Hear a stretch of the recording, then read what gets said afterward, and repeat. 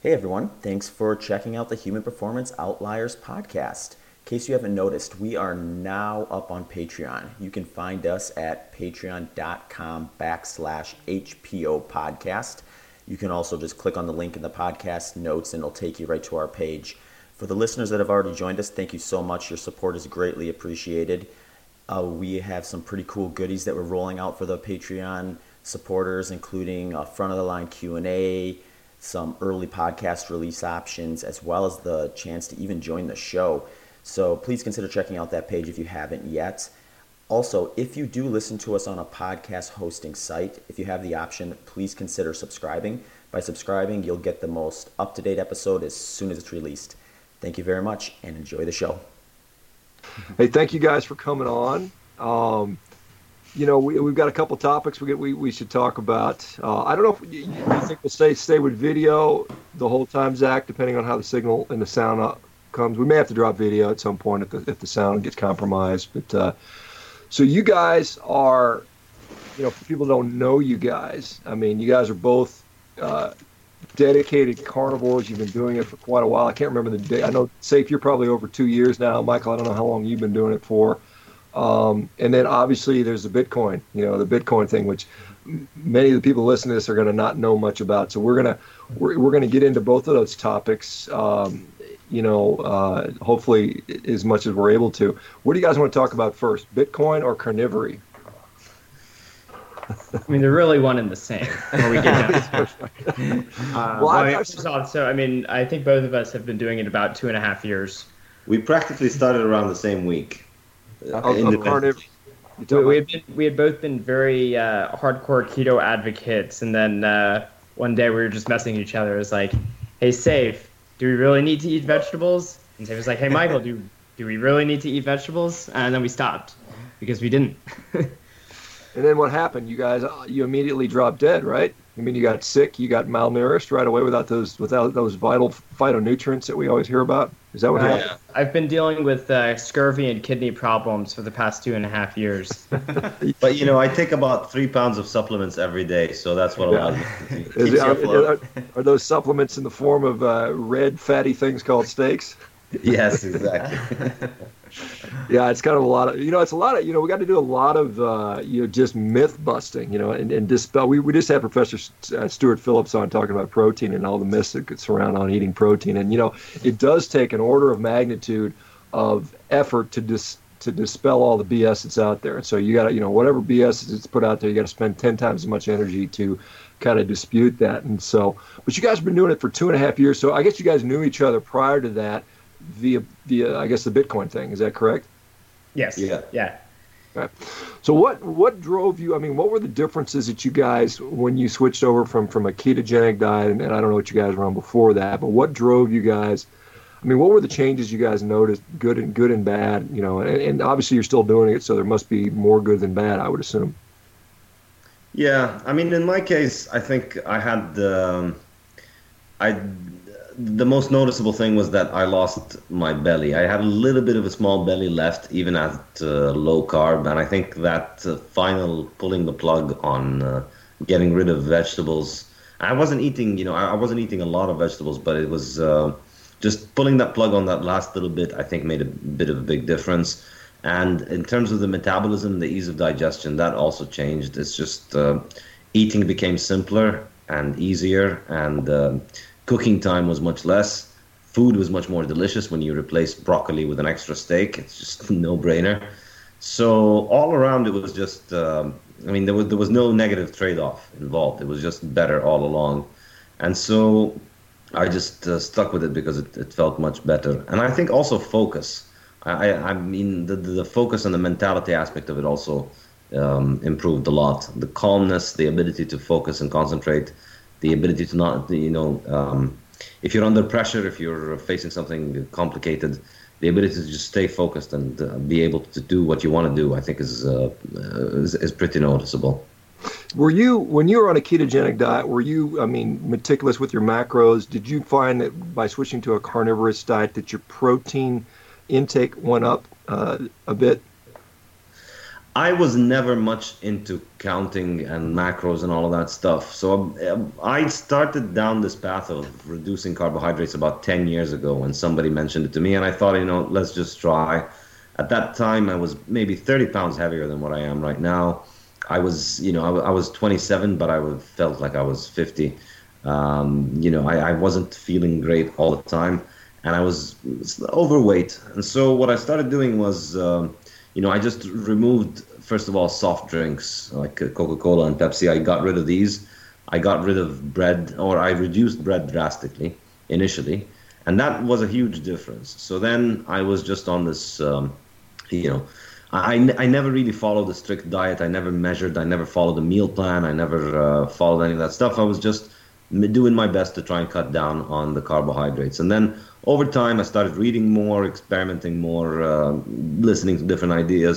You do take a lot of detours, and you do follow some stupid ideas, like, say, taking MCT oil in heavy doses, which I look back on right now, and I think is just probably was a silly thing to do.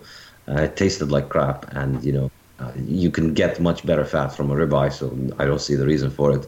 But over time, I experimented with a lot of different things, and really, I was never really strict about any of it. But I was just always getting improvements from reducing carbs until I tried going zero carb, and then it was really liberating, because now I don't even have to think about macros or should I be eating this or should I be eating that. And this is, for me, the main advantage of it is that I just don't think about food at all.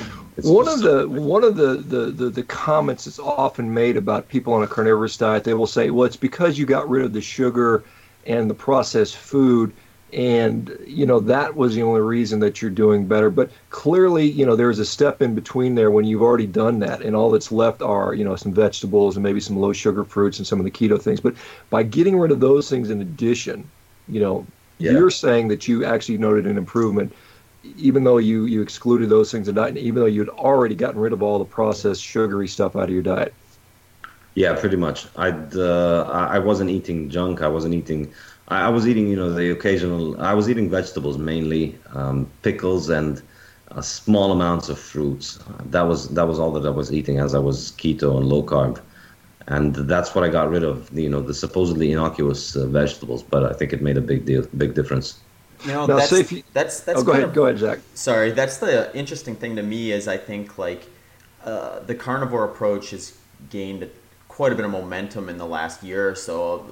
Partly thanks to Dr. Baker but so you're seeing people now kind of going from, I guess, a standard American diet to straight carnivore, and then I think that when people make that question of like, well, yeah, you got rid of a whole bunch of junk and replaced it with beef or meat, so you saw benefits not necessarily from the beef or the meat, but more so from just the elimination of the poor things. But I think when we get guys like you and some of our other guests like Amber O'Hearn and Michaela Peterson, some of those original carnivores, they didn't just jump in from a standard American diet. They're more like what you guys are. They started out probably at one point at a standard American diet and then went keto or gluten free or something like that. So they took all those steps along the way. They didn't go, jump all the way to carnivore right away. And I think that's what's interesting, kind of getting that story from guys like you and other folks who've been doing it for quite a while. Like Charles Washington is another good example. We had him on the show as well, and to kind of more or less look at that from a different angle and not just say, yeah, we're eliminating bad things, because when you're doing a healthy ketogenic approach, there's a lot of vegetables in that for most people, because like what we've talked with some of our previous guests too, a lot of times the move on the ketogenic diet is eliminate the starchy vegetable, but replace it with fibrous, non-starchy vegetable. And I think sometimes that can cause some problems because you're eating a lot of just undigestible matter. You're putting, as Tucker Goodrich would say, essentially cardboard into your system, and you're causing your body to have to process that. So it's interesting to hear. Well, once you hear vegetables described as cardboard, you can just never unsee that. You can never unhear it. And you're always eating it, and you're just thinking, what am I doing to myself? Why do I put something indigestible in the digestive system? It just does not make sense. Yeah. And one thing I noticed too when I've when I started ketogenic, I did that exact thing. I was eating tons of vegetables. I looked at them as this great gateway for fat. And then when I kind of brought that back into check, one thing I noticed was you wouldn't get these kind of big swings in just like water weight, I guess, because I'm assuming like, there's going to be some binding of fiber with water, which is going to cause these like more like these bigger like weight fluctuations. When you kind of cut that out, all of a sudden like you kind of maintain that same balance, or your body's able to balance some of that a little better, and then you just feel better, I think, because you're not constantly going through these big swings and water retention and things like that. So have you guys noticed anything like that too when you kind of cut down on some of the fiber, some of the vegetables? I'm trying to remember, it's been so long. I mean, for me, my story, I had been interested in paleo diets for many, many years prior. One of the things that carnivory did for me was give me a way to actually stick with healthy eating, because despite understanding paleo and then eventually like the ketogenic stuff, I was still eating a lot of junk food because I'd have a slip day and start eating fast food, and then it would just continue, and I would just be a fast food junkie again. And I wasn't able to finally kick my soda habit until I went carnivore, which is probably one of the best things I've ever done in my life, was getting rid of that. So I actually I was somewhat coming from the standard American diet. I just knew about the other stuff as well. Hey, Saif, let me, I mean, you're a bit of a world traveler now with your book and stuff like that, and we'll get into that stuff, but I mean, you're based out of Lebanon. Do you find that living in Lebanon is either positive or negative with regard to carnivory? What's the attitude in that country towards this type of diet? Is vegetarianism, veganism widely popular in Lebanon? What's the milieu like there? At the risk of making all of your listeners want to move to Lebanon, I'll just say Lebanon might be the best place for carnivores because, well, we don't have a lot of vegans and vegetarians, but, it doesn't really matter. For me, what matters is that even if we did, I think what really matters is Lebanon has an amazing culture of butchers who know how to process meat, in particular raw meat and organ meat. So if you just Google Lebanese raw meats or Lebanese organ meat, you'll see some amazingly looking dishes. And it's amazing because there, you have butchers everywhere and they'll deliver. So I have no problem, waking up in the morning and calling the butcher and having, brains, liver, or ground raw meat delivered, all fresh, processed on, all, prepared on order, delivered straight to your home. It's really exceptionally good. So, for instance, you may have heard of some dishes like kibbe naye or habra naye or sauda naye. These are all raw, and they're great. And I used to love that stuff a lot, even before I was carnivore. I used to always, raw liver has always been my favorite dish. And when you're in Lebanon, you can get that. It's really clean, it's really fresh, it's really good. It's a great place to be a carnivore. I love it. That brings up an interesting topic because there's a lot of among the carnivore community, there's a lot of sort of back and forth about, is raw meat better? Is, including a bunch of organs better? What are your guys' opinion, thoughts, experience on that? I personally don't include a lot of that, and I personally feel and perform very good. I'll have some organ meat occasionally at a restaurant if it's available. I'm going to go to a Brazilian all-you-can-eat place in a couple days, and I'm sure they'll have some kind of like chicken hearts or something like that. I'll probably have a few of those, but I don't make it a regular part of my diet. But just wondering what your guys' thoughts are on that, Michael, your experience with that, because it's a bit of a controversial topic. Some people say yes, it's mandatory to include in the diet. Other people say no, we do fine without it. Yeah, this is one of the hotly debated topics. Even when you get down to eating only one thing, there's still going to be debate among people. I have eaten a bit of raw meat before, and it was a very positive experience, digestive wise.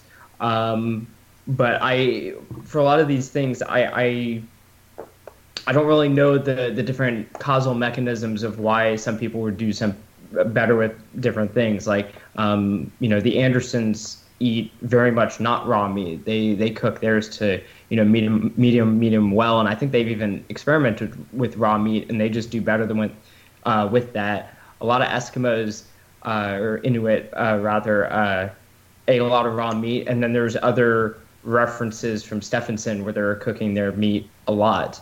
And the same thing with organs is there's some, times you'll hear that a group was eating a lot of organ meats and some, they were throwing it to the dogs. So I've kind of experimented. I haven't noticed huge differences yet, but it's the sort of thing I'm open-minded to it. And there's some contingents that are very aggressive about the idea that you should be eating raw and a lot of organ meats. And, they even, like to criticize you for basically saying, just eat a damn steak, which I also support. I'm willing to even believe that maybe there is something to that, but at the same time, I can't deny the results that people are having by just eating, muscle meats. So maybe hypothetically, if we had scientists who are doing their jobs, maybe we could explore these things. But until now, they're busy finding the magic next antioxidant berry up there to sell it to you for $17 a pound. These are the real nutritional questions, and no one's addressing them. So hypothetically, maybe there's something to eating a lot of raw meat, a lot of organ meats. But like I said, all of us have seen results just by eating muscle meat, and so many people have. So at the very least, we can't deny the results we're seeing there. Maybe there's something more, but sorry. Yeah. Would you have to go ahead? My own experience is I used to like organ meat for a long time. I've always loved organ meat, and so I just honestly don't think much about it. I eat organ meat not because I have to. I eat it because I enjoy it, and I don't think it's necessary because people like you show me that you're obviously not suffering from any deficiencies.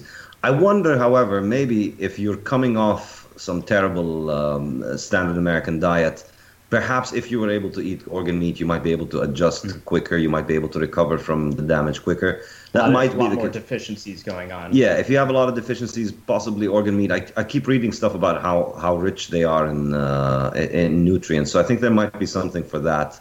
And I'd also think, I don't think it's very healthy or natural for people to be repulsed by organ meat. I think if you find organ meat repulsive, then, maybe you've just had too much cereal and Coca-Cola that, you're not used to the taste of meat. I see nothing wrong with it. I love the taste of liver. Perhaps, people who are maybe afraid of organ meat, perhaps a good gateway drug to organs might be the tongue. The tongue is slightly similar to muscle meat. It is a bit of a muscle. And it's not very easy to cook, but I think it's delicious, and it's the cooking with it is very good. Another thing that I really like and I highly recommend is bone broth. I think it's enormously beneficial. Bone marrow as well. Yeah, and bone marrow as well. These things, I can feel getting stronger just with every sip when I drink it. But as I was saying, earlier, it's just I don't think much about food anymore, and this is for me the most liberating and beautiful thing about this diet, which is if I feel like having some liver, I'll have it. If I don't, I'll have a steak. If I feel like cooking my steak, I'll cook it. If not, when I'm eating lamb, I generally prefer it more well done. When I'm eating beef, I prefer it more rare. When I'm in the States or Canada, I can go weeks or months without having organ meat and not even notice it. So in the long run, I think, all of these roads, all of these paths lead to the same sort of destination, which is if you've gone a year, I think, with a lot of meat and zero carb or very close to zero carb, you're going to be all right, whatever you do. That's what I think. I would also say, barring a specific medical case where perhaps organ meats are really beneficial. I know the Paleo Medicina group in Hungary, they strongly suggest eating quite a bit of organ meat, so about a pound of liver a week, and also brains if you can have access to it. It's very easy to access to that in the United States, and at this point, I just want to try it just because they don't want me to eat it. Apparently, it's really good. It's really, really good. But I think there's this issue with meat has been so vilified for so long that people almost do anything they can to rationalize why they shouldn't. So, for instance, in the paleo communities, you get stuff about, you need grass-fed meat. So unless you are getting the finest cattle from New Zealand, where they have an ancient shaman, like, blessing it all day as it eats the grass on the perfect pasture. Unless you have that, you shouldn't eat the meat. You should focus on like good paleo vegetables that your ancestors didn't even have access to. Likewise, with organ meats, it does have a bit of a control element to it, where it's people underestimate how nutritious meat itself, just muscle meat, is, and so they think they need to control you. Oh, you need to eat the whole animal to get everything, and it's an open question to me. I can see arguments from both sides, and I only have limited experience with the organ side, so I really don't know. But if you're using organs, or for instance, or like I said, like grass fed or something like that, as an excuse as to why you shouldn't eat more meat, I totally disagree with that. Yeah. Once you've gotten into it, or if you have a specific illness that can be helped by supplementing with liver or something else, barring that, like until you've like fully adapted, that's when you can start, experimenting with things. But until then, don't worry about your salt intake. Don't worry about your organ meat intake. Don't worry about grass fed. Once you get settled in, maybe you'll start exploring different sources of meat. Maybe you'll start exploring different parts of the animal. Maybe you'll start exploring things like removing salt, or maybe even more salt. But the lesson, just eat a damn steak. Yeah. Yeah, I mean, it's it's interesting. You referenced paleomedicine. We're going to have Csaba Toth, one of the principal researchers, clinicians there on the show coming up in a couple of weeks. So I'm excited to have him on. God's work out there. Well, yeah, I'm excited to talk about him. But we had Mickey Bendor, anthropologist, on a couple of weeks. I don't know if you guys caught that show, but we got into human evolutionary nutritional strategies. And one of the things that was shown is they largely ate a lot of elephants, basically, and because they were the fattiest animals, they were going after the fat. And some of the behaviors that went around that, like as the fat sources kind of went away, as we kind of killed off that megafauna, then we started to seek out more of the fattier parts. We started to crack the bone so we get the marrow, so we can continue to get that energy supply. And so I think a lot of times some of the cultural stuff around eating organ meats and stuff like that is, cultures that had access to a limited amount of animals, or they relied on that, they would probably eat as much animal as possible rather than go to the grains, rather than go to some of the other plant-based sources of nutrition. So they would try to maximize the animal nutrition. And now we're in a situation here in the United States in particular where, hey man, I can go to the grocery store and buy 10 ribeye steaks. I'm not in a situation that's saying I've got to eat every single eyeball and brain and stuff like that. And so I don't know. Again, I think it's an open-ended question, but I think some of that has to do with situation, has to do with culture, and I think it has to do with what you're forced to do. I do think organs are they're very highly nutritious. I don't think there's a downside to including them for most people. I mean, there's some talk about too much vitamin A toxicity if you just gorge continuously on the liver, but that's pretty minimally a realistic scenario. So I think that's an open-ended question. Let's shift over to Bitcoin, guys, because this is a topic that I wish I knew more about. Teach us about Bitcoin as if we're third graders, because just go through the basics, walk it through it. I mean, there's a lot of criticism being levied at it. What is Bitcoin? Why do we need to know about it? Why is it important? I mean, you guys are some of the world's experts. Safe has got a book out there. It's called Bitcoin Standard. If I'm not, is that the name of the book? Yeah, the Bitcoin Standard. I hope you plug your book. There it is, the Bitcoin Standard.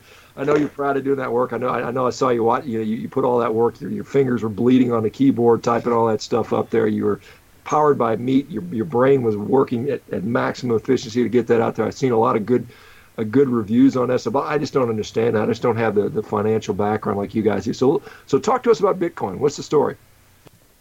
Hey folks, Human Performance Outlier Podcast is very happy to announce that we have brought on ButcherBox as one of our sponsors.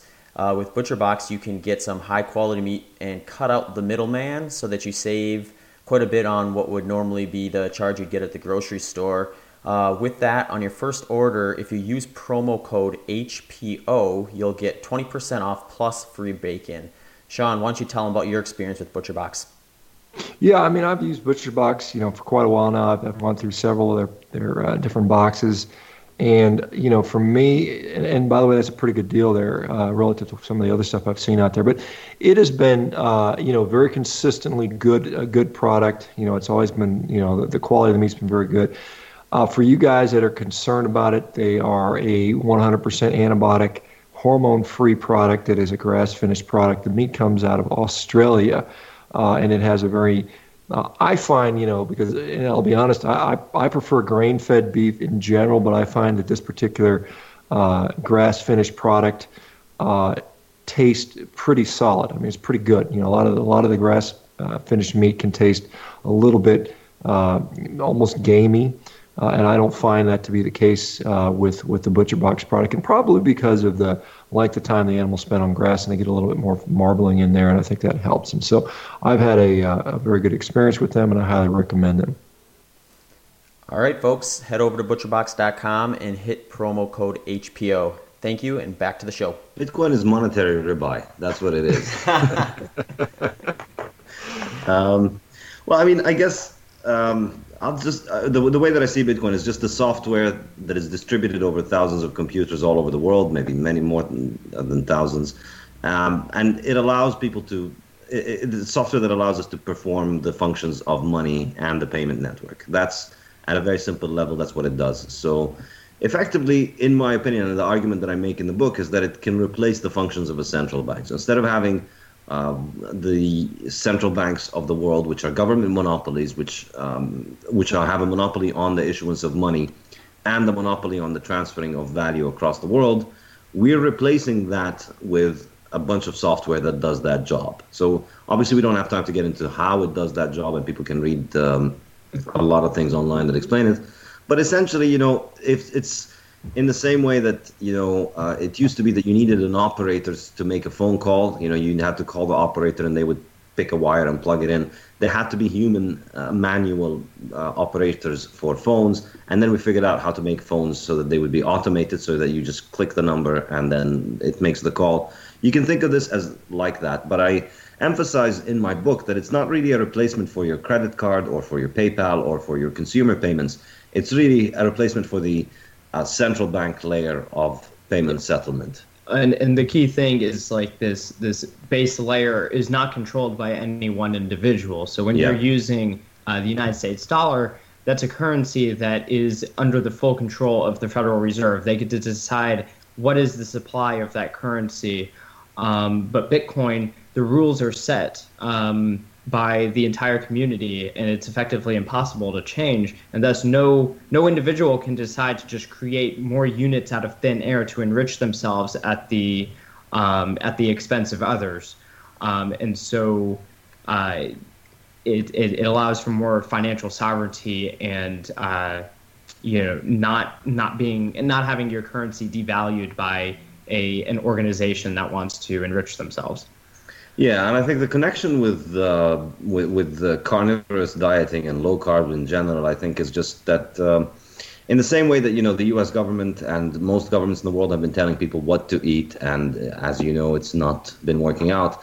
In economics, there's a very similar problem, which is that, economists are the ones who handle the money. Instead of money being a free market institution, which is what we had under the gold standard, no king or president or parliament decreed that gold should be money. It emerged as money because of its properties that made it the best form of money back in the 19th century, which I discuss in depth in my book.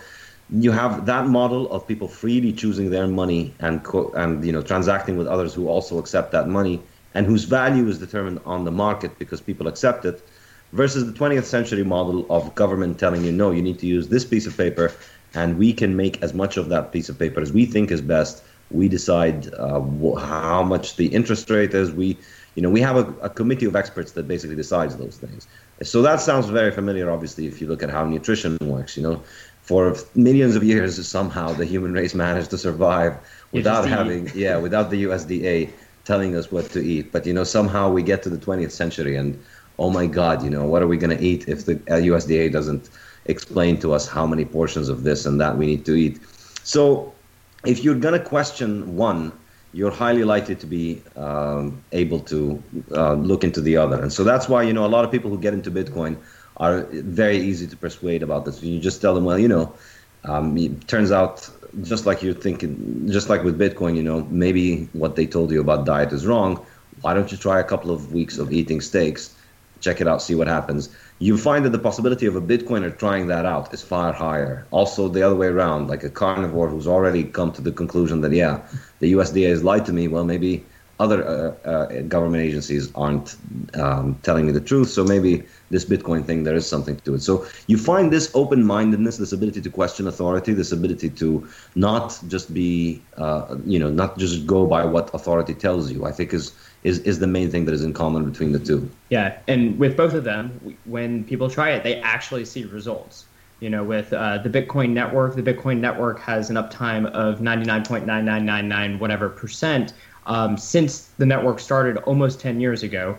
And likewise, people see results with carnivore diets sometimes within days, if even that long. Like some people, for some symptoms, it'll be the next day they'll start feeling better.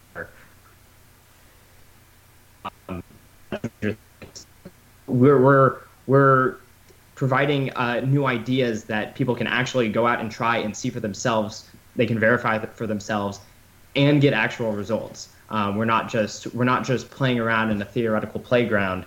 We are trying to enact things in the real world and get a better world, not just in our minds, but like actually around us.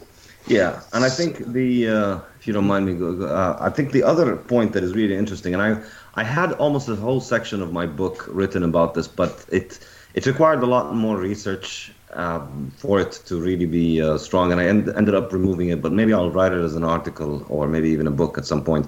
But I think there's a very strong link between the degeneration of nutrition over the last 40, 50 years in the US and the degeneration of the currency.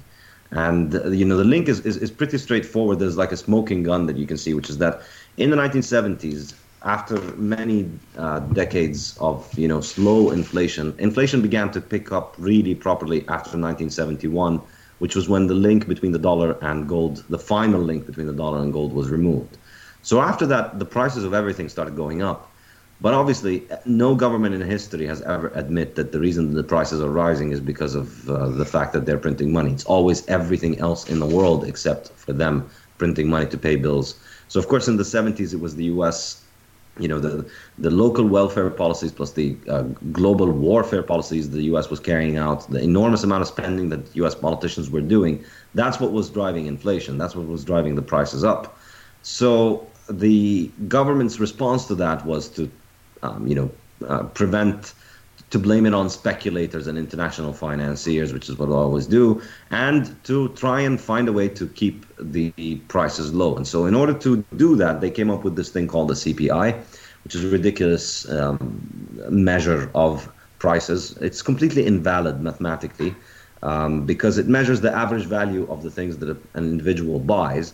But of course, that's not going to be an accurate measure of the inflation because what you buy depends on the prices of things. In other words, what they did effectively was that they tried to make it so that the value of the food doesn't rise. But if you look at it, here's the best way of explaining it.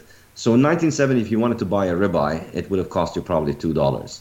So then fast forward to 1990, a ribeye costs maybe $20 or $10, let's say.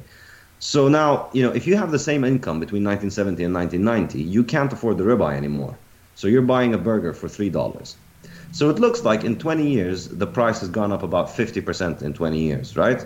Which, is not that bad. 50% over 20 years is maybe 1 or 2% per year.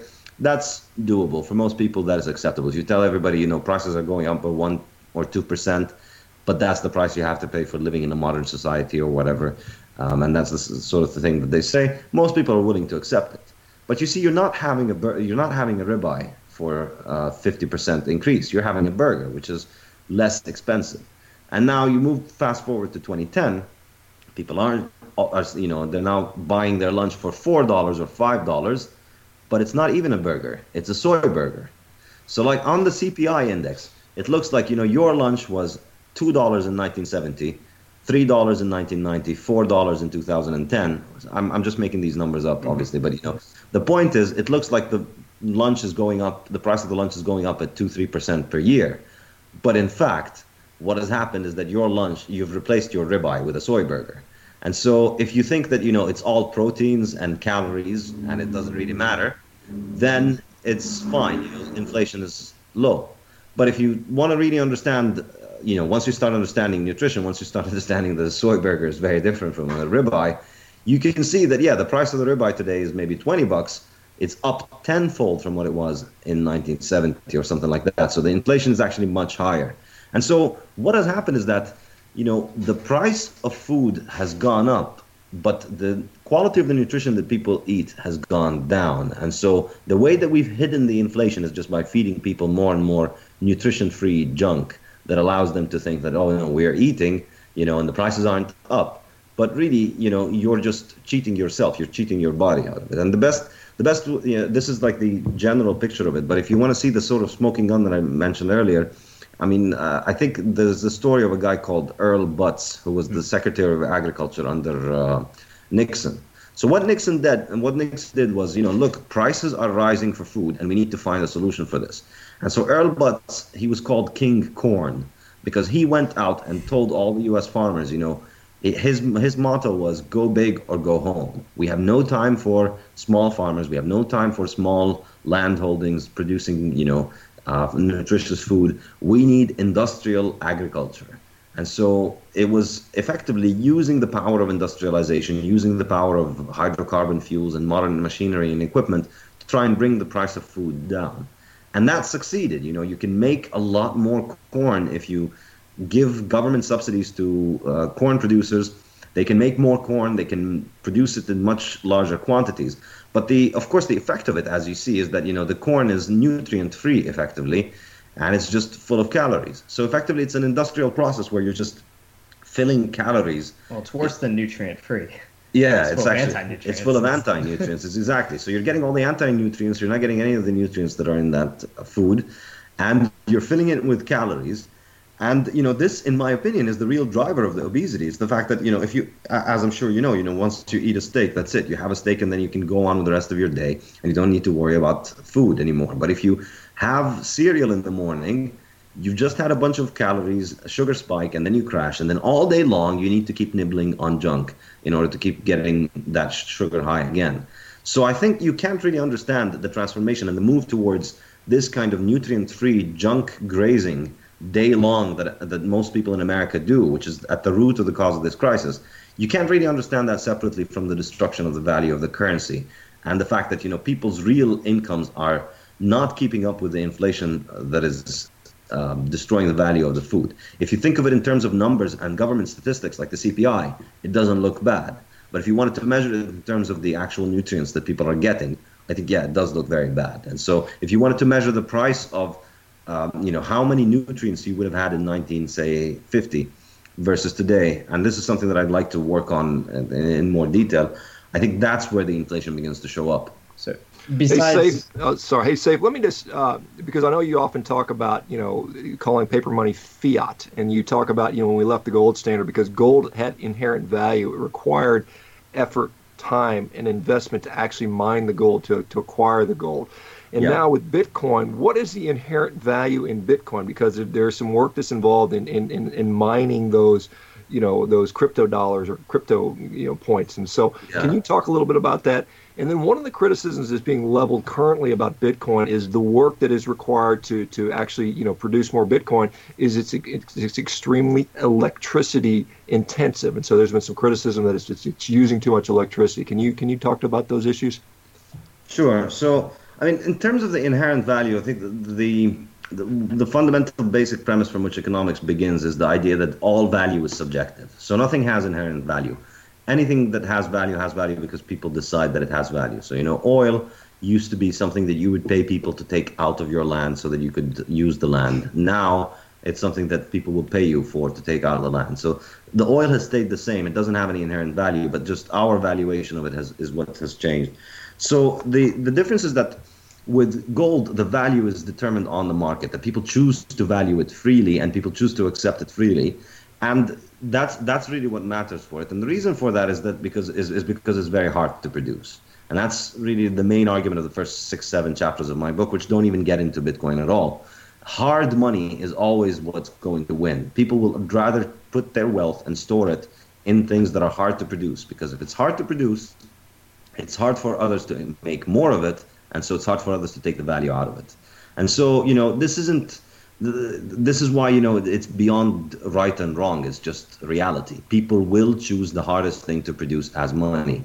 And governments use the threat of violence. Governments will threaten you to throw you in jail so that you could use their money, which would not be used on a free market without government forcing you to use it and pay taxes with it, because it's easy to produce. People, given the choice in a free market, they'd rather choose things that are hard to produce. So Bitcoin recreates that. Bitcoin recreates that in that it's very expensive to make Bitcoin. The cost of making a Bitcoin right now is roughly in the range of buying a Bitcoin. And that's what you want in your monetary asset. Because if there was a way for somebody, somewhere, anywhere, to make Bitcoins at, say, 10% of the price of a Bitcoin, then nobody would want to use Bitcoin as money. Okay? So in terms of the electricity consumption, the point that I make, is it's this idea that electricity consumption is bad. I think is a very, very wrong misconception that the environmentalist movement has foisted upon people. You live in a home that costs a lot of energy and consumes a lot of energy every day. You don't live in a tent. So why don't you do that? A tent would consume much less energy. Why don't you just move into a tent?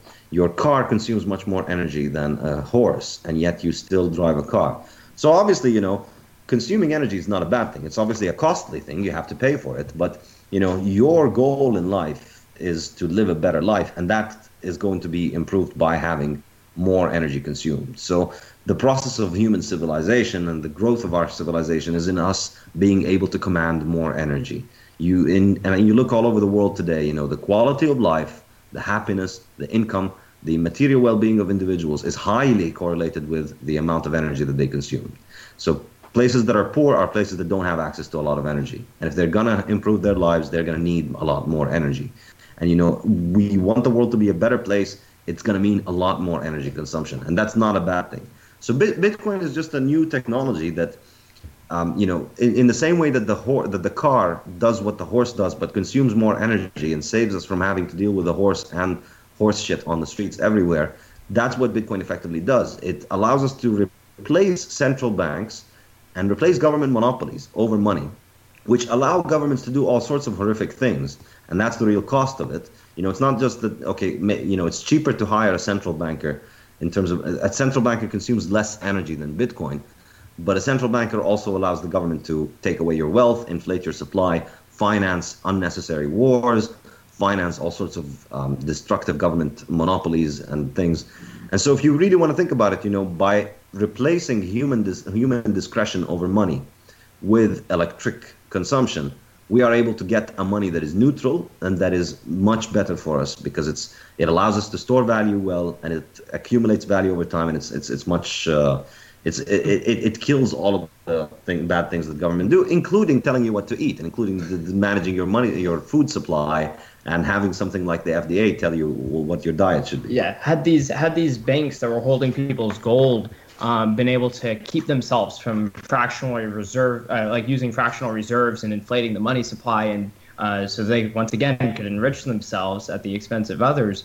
If they could have kept themselves from doing that, we would have no reason for Bitcoin, exactly. Because they would just be doing their job. The fact is, though, is throughout history, you can cover centuries and centuries of banking history, and every single time, bankers can't help themselves but use fractional reserves. It always devalues the currency over time, and so because of that, we have to use this. So whenever someone wants to complain about the electricity usage of Bitcoin, first of all, it's incentivizing, new ways of finding electricity. And I actually have long-term optimism that Bitcoin mining will incentivize the development of, more like nuclear technology or other clean, so-called clean energy kind of things. But besides that, if they would stop cheating the system, we wouldn't need this. So the people who are sending their vitriol towards Bitcoin for burning electricity, they need to redirect that vitriol to the people who cause us to have to do this in the first place.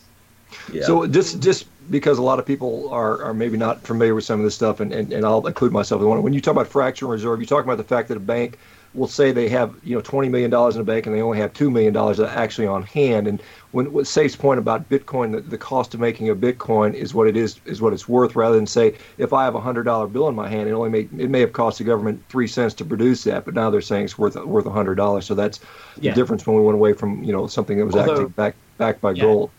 Yeah, although in today's world, since the 70s, when we've had no link between gold and the dollar, it doesn't even cost anything. It's just, it costs as much as it costs to pay someone to, type something into an Excel spreadsheet. Yeah, that's how you create new money. Only about 10% of the actual dollar supply is physical dollars, so about 90% is all digital. So we're already all on digital money anyways. Just Bitcoin just makes it expensive digital money. That's the astonishing achievement that Bitcoin managed to do.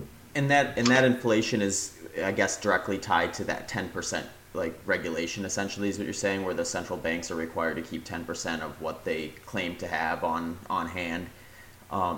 So just to kind of, I just want to rewind a second here and see if you can definitely tell me if I'm way off base here, but kind of like I listened to a podcast a while back about Bitcoin, and the kind of short answer was essentially what it's doing is it's kind of removing that middleman, which is the central bank. And kind of creating a direct relationship between the supply and the demand, which is going to essentially create like a much more accurate price per product, or a more accurate evaluation of that product from the demand itself. Is that kind of essentially what you're trying to say with it? And then if so, what kind of pushback are you getting from like these very powerful central bank figures when they're kind of essentially getting removed from that equation, or kind of being pushed out, or are they trying to reinvent themselves to fit in that equation at all? Or I guess you're correct in that sense that when the money is a free market money, it allows everybody to make proper calculations about the value and the opportunity cost of things. Mm-hmm. When the money is easy to produce, it's funny money. Nothing has a real opportunity cost, and so you get effectively all of the problems of the modern economy that people think are just a normal part of an economy: inflation, recessions, business cycles, unemployment. These are not a normal part of how an economy functions. In fact, the point of money is to coordinate economic activity to stop these things from happening. And so when you mess with the money, that's when those things happen. And the metaphor that I like to use is messing with the money supply is a little bit like if the government was every day announcing what is the inch and what is the meter and what is the centimeter. So if imagine if every day they redefine the inch, good luck trying to build your home when every day the size of the inch changes. Obviously, you're going to build homes that will be falling apart. There will be many problems with it. So that's the one way of looking at it. Do you want to? Yeah, well, I mean, the punditry class, they hate it. Like everyone in the media, in government, in the banking industry, they all have looked down upon Bitcoin and been on a whole spectrum of angry and rude about it. Paul Krugman, Nobel Prize winner, called Bitcoiners cultists. Yes. Years after he had written an article called "Bitcoin is Evil." He then quoted me on Twitter and said that he was understating things because I said Bitcoin is a revolt against fiat money, and an all-meat diet is a revolt against fiat food. This did not please the intelligentsia class, but these people cannot stand it. That being said, I think many people in governments will come to appreciate Bitcoin for a variety of reasons, whether to save ship, because the central banks they create a very fragile situation for global economics, and that can be dangerous if you're trying to conserve power and such. Yeah. So they might capitulate to Bitcoin. In fact, I can think of many reasons why they might actually do so. But the bankers themselves, they're not pleased. They try to promote memes like blockchain, not Bitcoin, the underlying the ledger that Bitcoin uses is something called blockchain, but that data structure is only useful for the purposes of digital cash. However, they try to take that buzzword and apply it to how they're trying to make these really inefficient, uninteresting so-called improvements to their own systems, while totally missing the point of what Bitcoin actually provides. Which is to get rid of them. Yeah. And to be clear, like I actually, based on this idea of the Bitcoin standard, Bitcoin doesn't get rid of the banks. It merely gets rid of the fractional reserve banks. So people who, there can still be, for instance, like loans in a Bitcoin world. There can still be custodians in the Bitcoin world. There can be a whole slew of financial institutions, but they're not going to be able to just make up units in the monetary supply. So anyway, yeah, like we've seen everything. There's very few of them seem to actually understand the technicals. I think Paul Krugman, he has a very honest response to Bitcoin because it is a total affront to his entire worldview.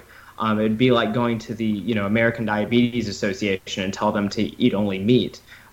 It's exactly the same reaction. I mean, you see it on Twitter. This kind of reaction that you get from the government-sponsored food groups and the vegan propagandists, and the same idiotic sarcasm that people today think is just a substitute for any others while making it sound stupid, then suddenly you're smart and you win the argument. This is an entire generation of people who have grown up watching stupid comedy TV and thinking this is just what an argument is.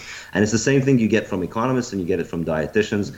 And it's the same exact reaction because, you have an official story and then you have people rebelling against it and doing well because they're rebelling against it, and it offends them. And my favorite example of this is an economist called Nouriel Roubini. You might want to check him out. And he's going insane at this point because of Bitcoin. He's completely lost it. This is somebody who was, celebrating. Somebody found a tweet from 2011 or 12 where he was celebrating 2012, where he was celebrating Bitcoin dropping to $60 and saying, see, Bitcoin has died because it has dropped to $60. And he's been watching Bitcoin go from $60 to $20,000. And now when it drops down to 6,000, so 100 times where he said it was dead, he's still tweeting, celebrating. See, I told you Bitcoin is dead. I mean, if you, and I made the math for it once, if every time he tweeted about Bitcoin, you'd put in $100 into Bitcoin, you would have made an enormous amount of returns over over what he's done. He has man boobs, by the way. And he has man boobs, yes. And it's really quite revealing because you look at his Twitter followers, his following, the people he follows, what's his name? One of those vegan guys you're always fighting with on Twitter, McDougal or the Don't Die, How to Not Die guy. Michael Greger. Yeah. Oh yeah. Yes, he follows Michael Greger and he follows that stuff. So, and you can see it. He's Roubini is like 59 right now, or in his 50s, and he's already beginning to look like an menopausal old lady, and you obviously see why. It's the same kind of mentality that drives him towards shitty government economics and shitty government dietary advice. And the reality is, for me, I don't argue with those people anymore. I think time is the only thing that settles argument, and I will not waste my time arguing. Let him keep eating his soy and keeping his government-sponsored job, and 20 years from now, we'll see who's going to do better. Besides the organ meat and raw meat debates, the other big debate is which group of people is worse, economists or nutritionists. It's a very fun. I float between, but I tend to think that economists are worst because they mess with this fundamental layer of human coordination, which has that. But at the same time, the other way around, messing with food is going to affect your ability to have any sound thinking about economics in the first place. Yeah, another way of thinking of it, I mean, to make the counter argument, Michael, to argue against, if we didn't have nutritionists basically giving people all of this brain damage from malnutrition, I don't think these economists' ideas would be popular in the first place. So it's really hard to tell which came first, the nutritionist's chicken or the economist's egg. But the good news is, with Bitcoin carnivory, we're going to be getting rid of the chicken and the egg, so we'll be fine anyway. So, one quick follow-up question too, with it, like, if we would, if like the population, I guess, would just jump on Bitcoin and we would go wholesale on that, would that essentially, the way I'm kind of looking at this, like it's a modern day gold standard in that, you know, we're kind of revaluing things to an appropriate level. What would that do to just like the general person's like wealth savings? Would they have to take an initial hit before kind of having everything restabilizes where prices start to begin to match people's, I guess, newly defined revenue stream or newly defined savings or like financial income, I guess? So, I mean, most people, their wealth is not held in the form of US dollars. If you ask any person, very few people actually hold significant amounts of physical US dollars or even dollars in bank accounts. So, if we were to have a situation where everybody moves to Bitcoin tomorrow, yeah, you would expect the value of the dollar to collapse. But, your house is still going to be your house. Your company is still going to be a company. It's going to have this market price. Yeah, it's just going to be expressed in Bitcoin instead of being expressed in dollars. So, I tend to think, the scenarios about the Bitcoin takeover being just an apocalyptic hellhole, I think they're completely off the mark. The way that I see it is that it's just one person at a time. We're going to be moving towards this superior form of money, and any person who moves there immediately benefits. So the last people to move will benefit the least, possibly, but they will still benefit because we're going to be moving towards an economy where things are calculated with hard money. You have a hard form of money, and so value is created only, money is only created when value is created. And I think this is really the key point. In an economy in which money is easy, a lot of people dedicate their time towards making more money. And so pretty much anybody connected to government is working a job that is not really valuable in terms of offering valuable things to people on the market. It's only valuable because it allows you access to the government printers, which, you're not making value. You're just taking away some of the value that others are making.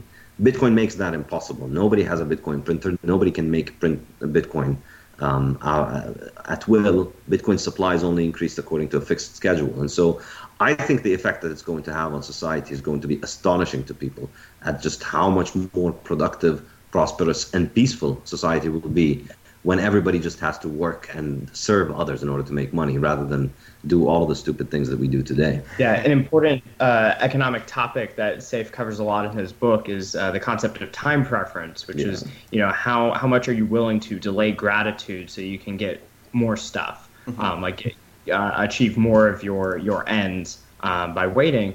And when you have a hard money, you're incentivized to save more, your time preference goes down. So you also you're able to build more capital stock and just be wealthier in general. And the average person, how much time does the average person maybe spend having to worry about financial planning with like 401ks and like all this other stuff just to keep afloat? Because if they took their paychecks and got it in cash and put it on their mattress, their money would be devalued and they wouldn't even be able to get anything. Meanwhile, if you have a hard money, if they put just some money away in savings into Bitcoin and they hold it, presumably given our beliefs about the nature of money are correct, in terms of Bitcoin winning, in the future that Bitcoin would be worth more. And so it's actually useful to just have it under the mattress.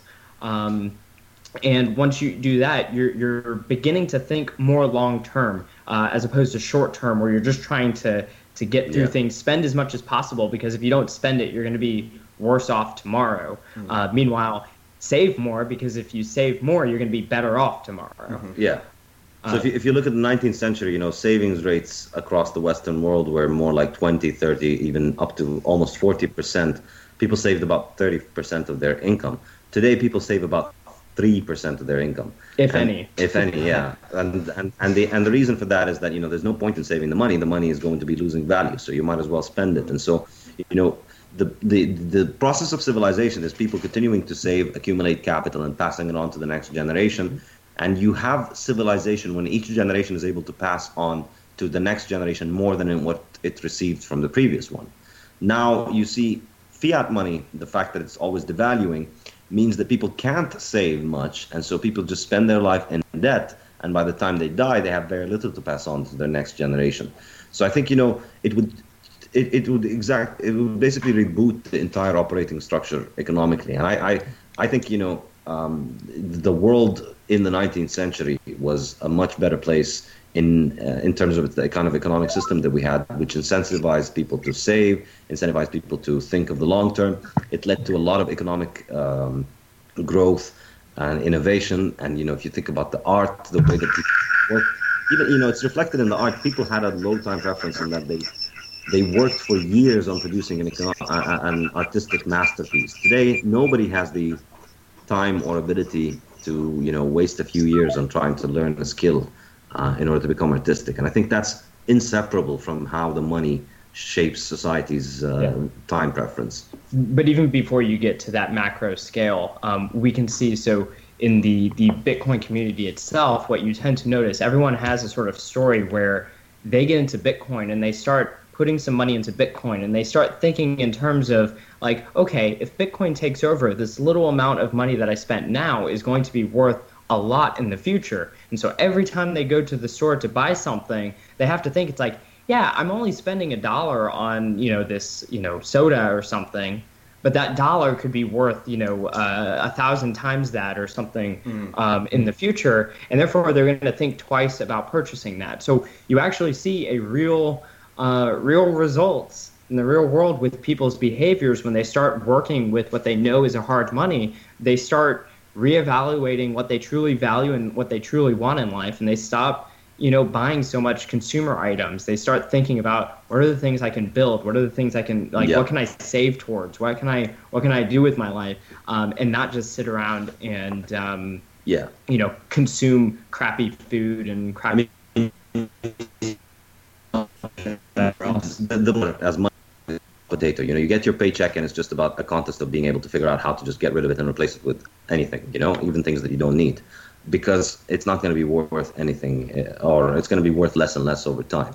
Now, if it was going to be worth a little bit more, even it doesn't have to go up much, but even if it goes up by say 3% per year, you're going to be far more careful about spending, and you're not going to be spending things on things just because you want to spend. You're going to be spending only because you need to. So now just imagine how different the world would look if people only spent money on things that they needed and then used the rest of the money to save it, to invest it in the future, to build things that last for the future. I think one obvious result of this is that people would just stop eating so much goddamn garbage and Twinkies and Coke and all of that stuff that people tend to eat, which you don't need. Well, and your body is capital. Yeah. And so because you have a longer term vision of the future, you're going to want to take care of your capital a lot more instead of knowing that there's going to be free health services thanks to subsidized insurance programs and whatever socialized healthcare, whatever other socialized healthcare. You're going to be taking more personal responsibility and actively wanting to take care of your body among everything else. This is another reason for the overlap between the Bitcoiners and the carnivores. It becomes much easier to explain to somebody something about, look, food is not just something about entertaining yourself today. Okay, stop thinking about, this pack of Pringles makes me happy today while I'm watching a movie. Just think about eating today is going to determine your health tomorrow, 1 year from now, 5 years from now, 10 years from now. And once you think of it that way, it's a no-brainer to start eating proper meat rather than wasting your time and money on junk. Is it really worth it to eat that donut for that little bit of pleasure now when what can it affect 10 years down the line? Yeah. Hey guys, let me sorry, and I lost internet connection, so I missed a little bit of this stuff, and so, but why Bitcoin? Because there's a lot of competitors out there now. Ethereum, Zcash, all these other quote unquote altcoins. And I know, Saif, you've been very vocal about discrediting those. Why Bitcoin and not some of these other cryptocurrencies? Well, the technical term we use is shitcoin. The technical. The reason is that in a free market for money competition, which prior to Bitcoin, we did not live in a free market for money competition because we have legal tender laws and monopolies on money production. But Bitcoin broke through that. And now, obviously, anyone can just create their own currency out of thin air because we have this technology to do so. That being said, and once you have that free market of currency where you can't just force someone to use a specific money, the universe tends towards one money. And the reason is you can think of think of money like a language for economic trade.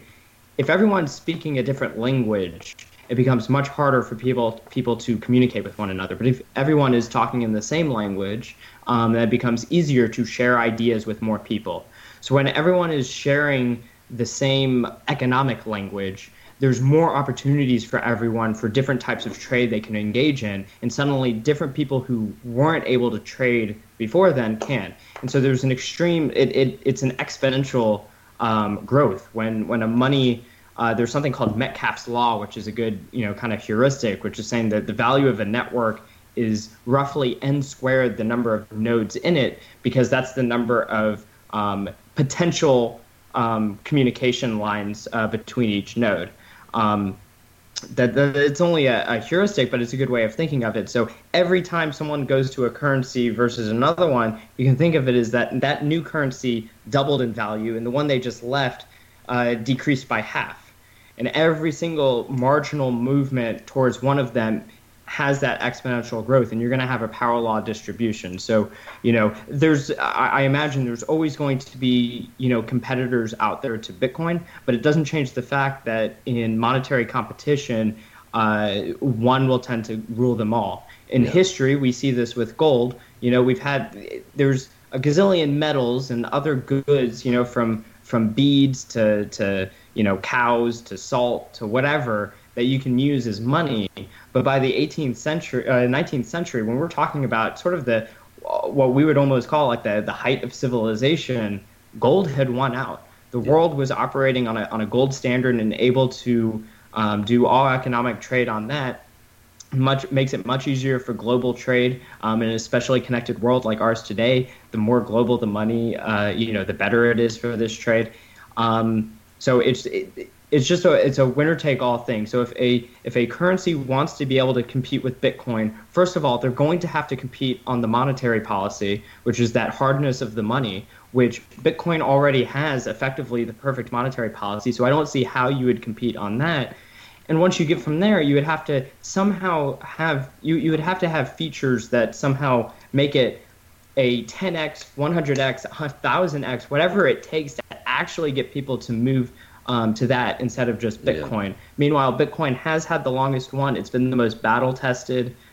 It just continues to do the best things. It has the most mind share. It has the best developers who, treat this like the, civilizational project it is. It's not a JavaScript, weekend hacking project. They treat Bitcoin like this is, rocket science, that this is, NASA trying to get to the moon. And I'll also say, there's that aspect of just the universe will tend towards one money for the simple reason that, if given the choice between 100 monies, you arrive at the world and there are 100 monies, the majority of people will go with the one that's bigger. And that's just the process that's going to lead to it. So, the reason gold ended up being money at the end of the 19th century is not because any government chose it or there was a democratic vote about it. It was economic reality, and it forced itself on everybody. And countries that were late to recognize that continued to try to use silver as money, paid a very, very heavy price. Places like India and China, because they stuck with silver after everybody else had dumped silver and the value of silver collapsed. And that is a big problem for them. But I think there's an even, specifically when it comes to the altcoins that try and pretend to compete with Bitcoin, there's a very simple fundamental reason why I think they can't even be considered competition for Bitcoin, which is that Bitcoin was, invented by somebody who, he made the code and he disappeared. And every single Bitcoin was produced through the process of what is called proof of work. So you have to spend electricity to make Bitcoin. And the cost of making a Bitcoin has always been roughly around the market value of a Bitcoin. That's just how the process works. So, if the value of a Bitcoin today is $6,000, it costs around $6,000 to make it. If it jumps to $60,000 next month, it'll cost around $60,000 to make a Bitcoin. So we've always had Bitcoin as hard money. In order to make Bitcoin, you always have to make it as hard money. The problem that all the shitcoins have is that they are not hard money. They were made by a couple of nerds on a weekend. They sat down together, they produced something, and they control it. That's the really key thing. There's somebody in charge of every single currency out there. And it's trivial to find out who that person is. If you've heard about any one of those currencies, and there's thousands of them at this point, but if you've heard of one, it is only because somebody is promoting it, And that was not the case with Bitcoin, because Bitcoin was the first, Bitcoin was the one that invented this thing. Bitcoin was invented by somebody who made this, and he disappeared because he wanted to succeed. So now anybody who wants it to succeed, or anybody who's just interested in the technology, we've already invented the wheel. So all the good engineers are working on applications of the wheel. If you're not a good engineer and you see that the wheel was invented, you're not going to go and try and say, well, hang on a second, let's try and make a square wheel, and then I'll be the guy who invented the better, bigger, best wheel. No, you go and you take the wheel and you build on it. And so you look at all these altcoins. The only reason any of them exist is because a bunch of people decided that they wanted to do this thing so that they could try and get rich off of it. So there's a foundation behind it, there's a marketing team behind it, there's a PR team behind it, and you could, if you've heard of one, it would take me 3 minutes to look up the list of names of people that are behind it. So the point is, the reason I wrote this book about Bitcoin, the reason I think Bitcoin is interesting and it offers that, is not because there's anybody behind it that I trust. It's because there's nobody behind it, and because we know, and after we don't have to trust anyone. Yeah, there's nobody we need to trust, and we saw this in 2017. You can see a detailed discussion of the events I referred to. We saw how some of the most influential people in Bitcoin, the most high-profile people in Bitcoin, and most of the companies that deal with Bitcoin, that have the majority of customers dealing with Bitcoin, they tried to change one tiny little metric with Bitcoin, and they failed. And that's what guarantees you that the supply of Bitcoin and the quantity of Bitcoin can't be changed. That's why Bitcoin is hard money. In other words, Bitcoin is hard money because if you're going to make more Bitcoin, you have no alternative but to spend roughly the same amount of money that comes out of that a Bitcoin costs. With every single other altcoin, it's not hard money because the people behind it can tomorrow decide to double the supply, triple the supply. And we saw it with which second the biggest, supposedly, what is viewed as the biggest competitor to Bitcoin. It was trivial for the people behind it. And there's an Ethereum Foundation. It was trivial for them to basically roll back the chain, reverse transactions, change everything. So effectively, it's a centralized database that people control. And, there's nothing wrong with centralization. I'm not one of those people who thinks decentralization is just, like motherhood and apple pie. It's just, well, apple pies are bad, but like motherhood and ribeye, I should say, unequivocally good. It's not that we value decentralization for its own sake. It's that we value decentralization because we don't want anybody to mess with the money supply. Right. No altcoin can come close to claiming that we are hard money, that this is our supply and this is how we do it. Ethereum doesn't even know what their supply is going to be. They need to sit together and figure out how much more Ethereum they're going to be creating over the next year. So there's no comparison. All the other coins, there's a person behind them, there's a foundation behind them, and those people, it's trivial for them to change the code, to change what the thing does. That's why I really don't think there's any competition. I think Bitcoin will fail or succeed. Bitcoin's competition is the dollar, the euro, it's gold, it's the IMF SDRs, it's national currencies. But these other things, these shitcoins, essentially are completely pointless. They're just stupid games with stupid prizes. Altcoins are the keto gurus trying to sell you sugar-laden snack bars. And Bitcoin is the carnivore doc telling you to eat ribeyes. Eat a ribeye and deadlift and try it for yourself. Yeah, try it for yourself and stop overcomplicating things. I certainly, like I said, I'm in this nutrition space, and there's a lot of back and forth and a lot of noise out there, and I certainly appreciate, because I don't understand much about economics and all this stuff, and so I'm looking at this stuff going, man, it's it's making your head spin, so you can see where the confusion comes back. When I use that analogy with nutrition, because there's so many people out there who've been told the different message, and you guys are, flying in the face of, I guess, what they'd be Keynesian economics, and you guys are kind of changing the way things are being thought about. One of the things I've seen recently, I've seen that like Venezuela, the country's going through this tremendous political turmoil. A lot of those people are kind of maybe switching to Bitcoin to kind of protect themselves. I see that China has been threatening to make it illegal or something. Can you guys comment about some of that stuff on the international scene? Well, I mean, every jurisdiction is going to approach this in a different way. Although it does, there's anyone who tries to fight Bitcoin, I'm going to imagine is going to have a hard time in the future, and those who embrace it are going to have a good time in the future. Venezuela specifically, they had a government who, took these, money printing powers to the extreme, to where they completely destroyed their nation's economy by giving them no good way to coordinate because the money was completely worthless. China, they're playing. I don't keep up with Chinese politics, but they have some kind of internal and geopolitical aspirations that make them want to do a specific thing. But yeah, I mean, in Venezuela, people there are a number of people who are using Bitcoin because even if they can't necessarily take the Bitcoins and go immediately go buy food or something like that, if they can hold on to it, that's going to stay with them for as long as they're holding on to it, as opposed to not having anything at all. There's great stories there's a Bitcoiner named Wences Casares who grew up in Argentina, and the stories of living under a regime that hyperinflated the money away. You don't know if you're going to eat. And you also you get it's like what we were saying about the fiat money and not wanting to save. It's the same thing, but to the extreme. Like by the end of the day, the money won't be worth anything. Like if you could buy eggs in the morning, there's not even a guarantee that in the evening you'll be able to buy eggs. And so for these people, whatever the cost is for them to get their hands on some Bitcoins, if it can help them in some way save some money, even if there's other trade-offs with regard to what exactly they can trade for, that is a major boon for them. And I wish all of those people the best of luck, because they are dealing with, the horrors of socialism that just haven't ended. Yeah.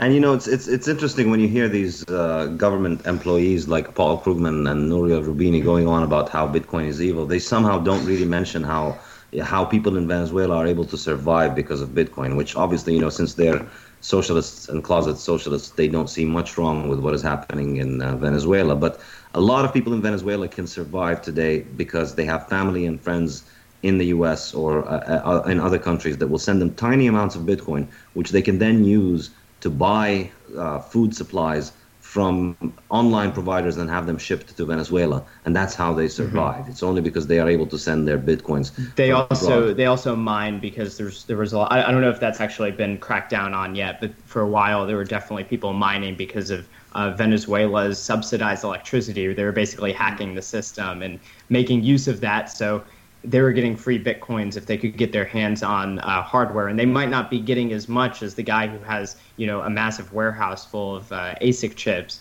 But if they're, like I said, even if they're just getting something, that money is going to be worth something. And I should note that, despite the price of Bitcoin having gone up to 17,000 and now down to 6,000 or whatever, that is nothing compared to the devaluation of their currency on a daily basis. Yeah. And therefore, it doesn't even matter. Like, that's still a better money.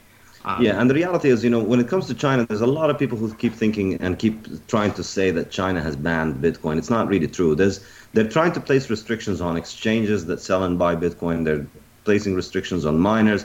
It's a complicated political deal. It's not very easy for us non-Chinese people to understand, because we don't understand how Chinese society and government work. But, Bitcoin is still in use in China. There's nothing illegal about holding it. And I think, no country has made Bitcoin purely illegal, and no country has really persecuted people for Bitcoin yet.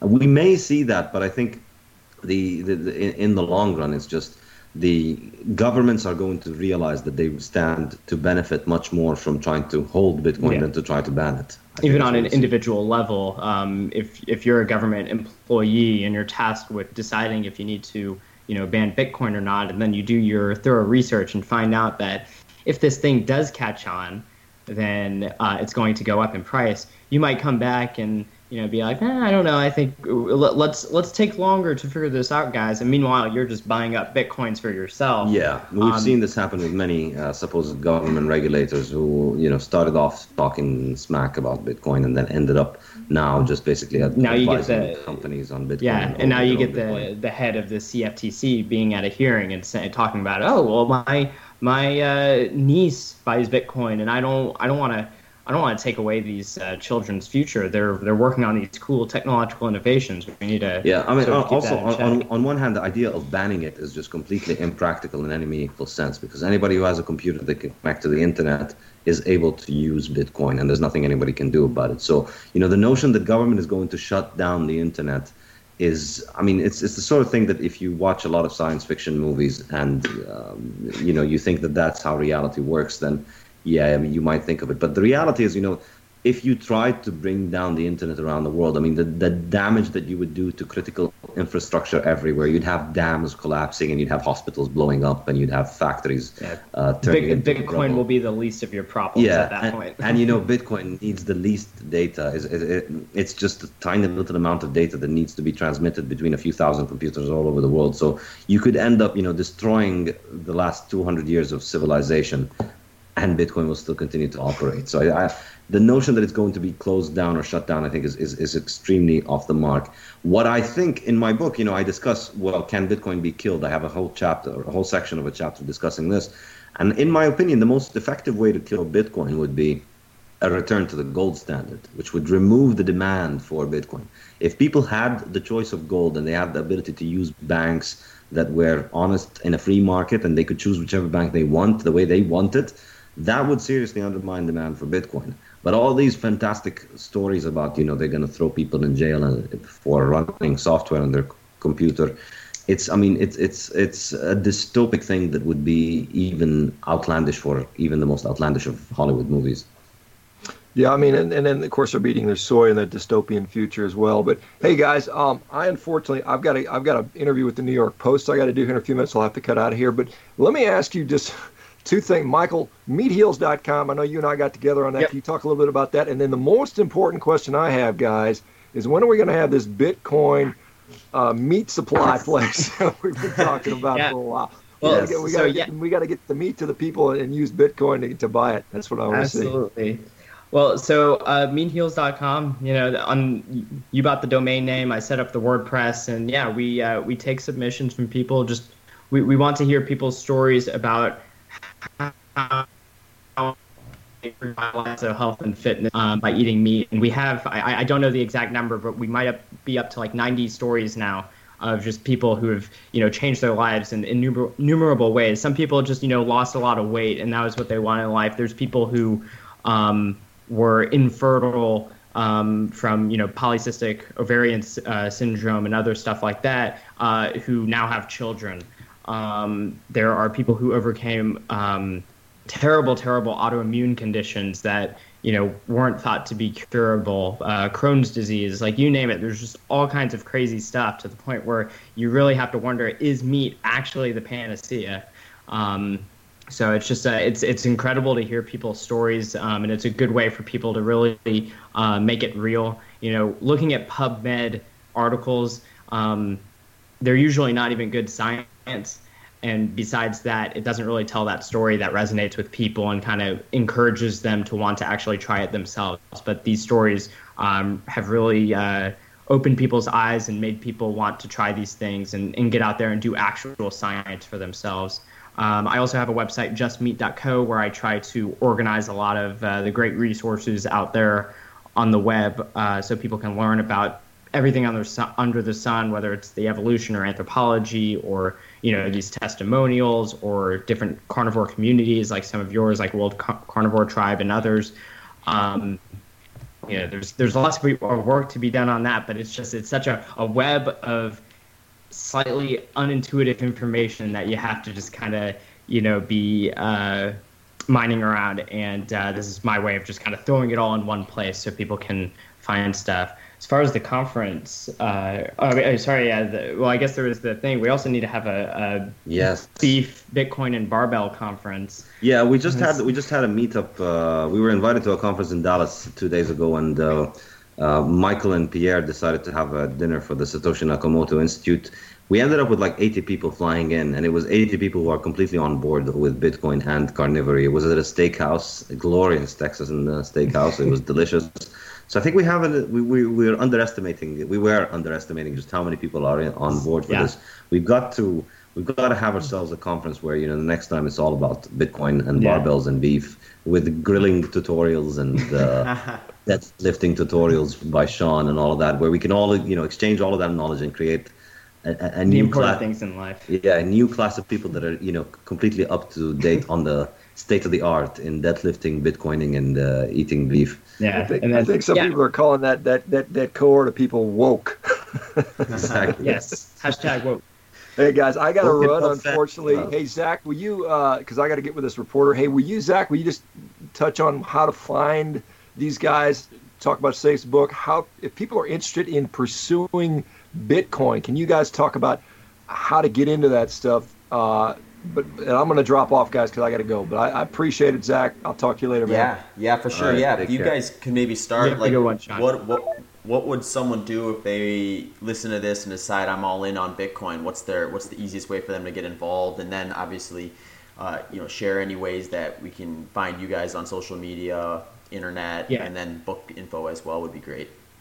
Well, so if someone gets into Bitcoin, there's a couple resources I'll recommend. First of all, the Bitcoin Standard, the Decentralized Alternative to Central Banking by Saifedean Ammous, is an absolute must-read because it doesn't just tell you, how this thing works. It tells you why it matters in the first place. And I know plenty of people who have been listening to me rant about how great Bitcoin is for years, but it wasn't until I got them to read this book that it really opened their eyes. So there's that one. If someone really wants to dive into the technical stuff, there's a book called Mastering Bitcoin by Andreas Antonopoulos that'll tell you all about the how. It's put out by a O'Reilly publisher, which makes like coding books, but you don't have to be a programmer. It walks your hand. If you're an intelligent layman, you can definitely come to grasp it. It's going to take a long time to understand. This is a whole new world of cryptography and that. But any intelligent person who puts in the work can understand all of how this whole thing, like how it works and why it matters. I also recommend my own website, the Satoshi Nakamoto Institute, nakamotoinstitute.org, where there's tons of historical stuff, like the history of the crypto anarchists and cypherpunks that Bitcoin came out of, all of Satoshi's writings, a lot of economic analysis of Bitcoin, etc.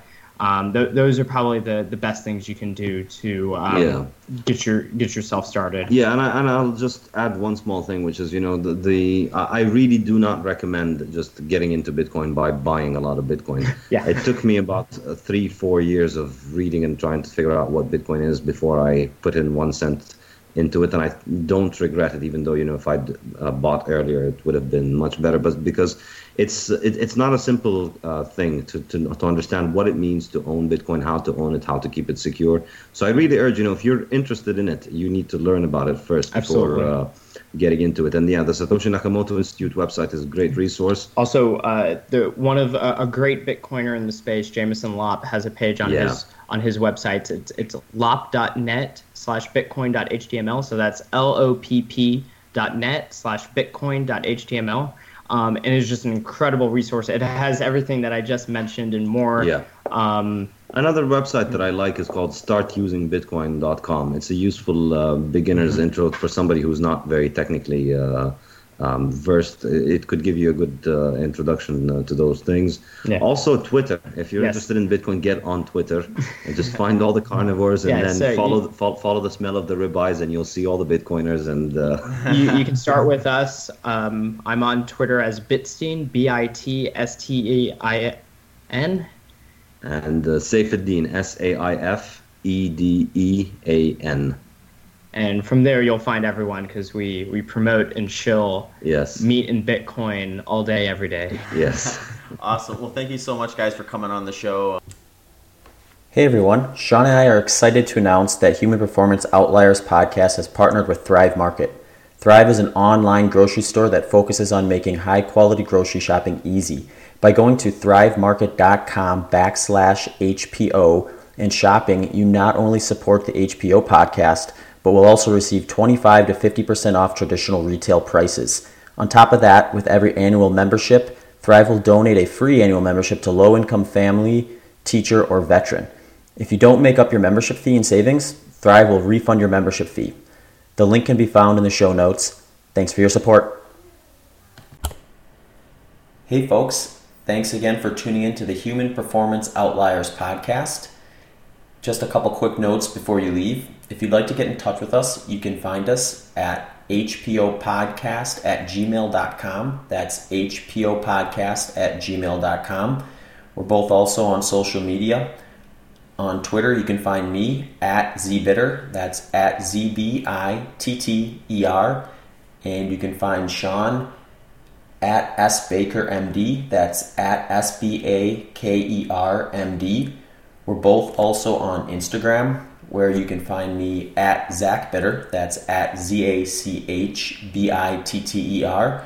And for Sean, it's at Sean Baker 1967. That's at SHAWNBAKER 1967. Thanks again for tuning in to this episode of the Human Performance Outliers podcast.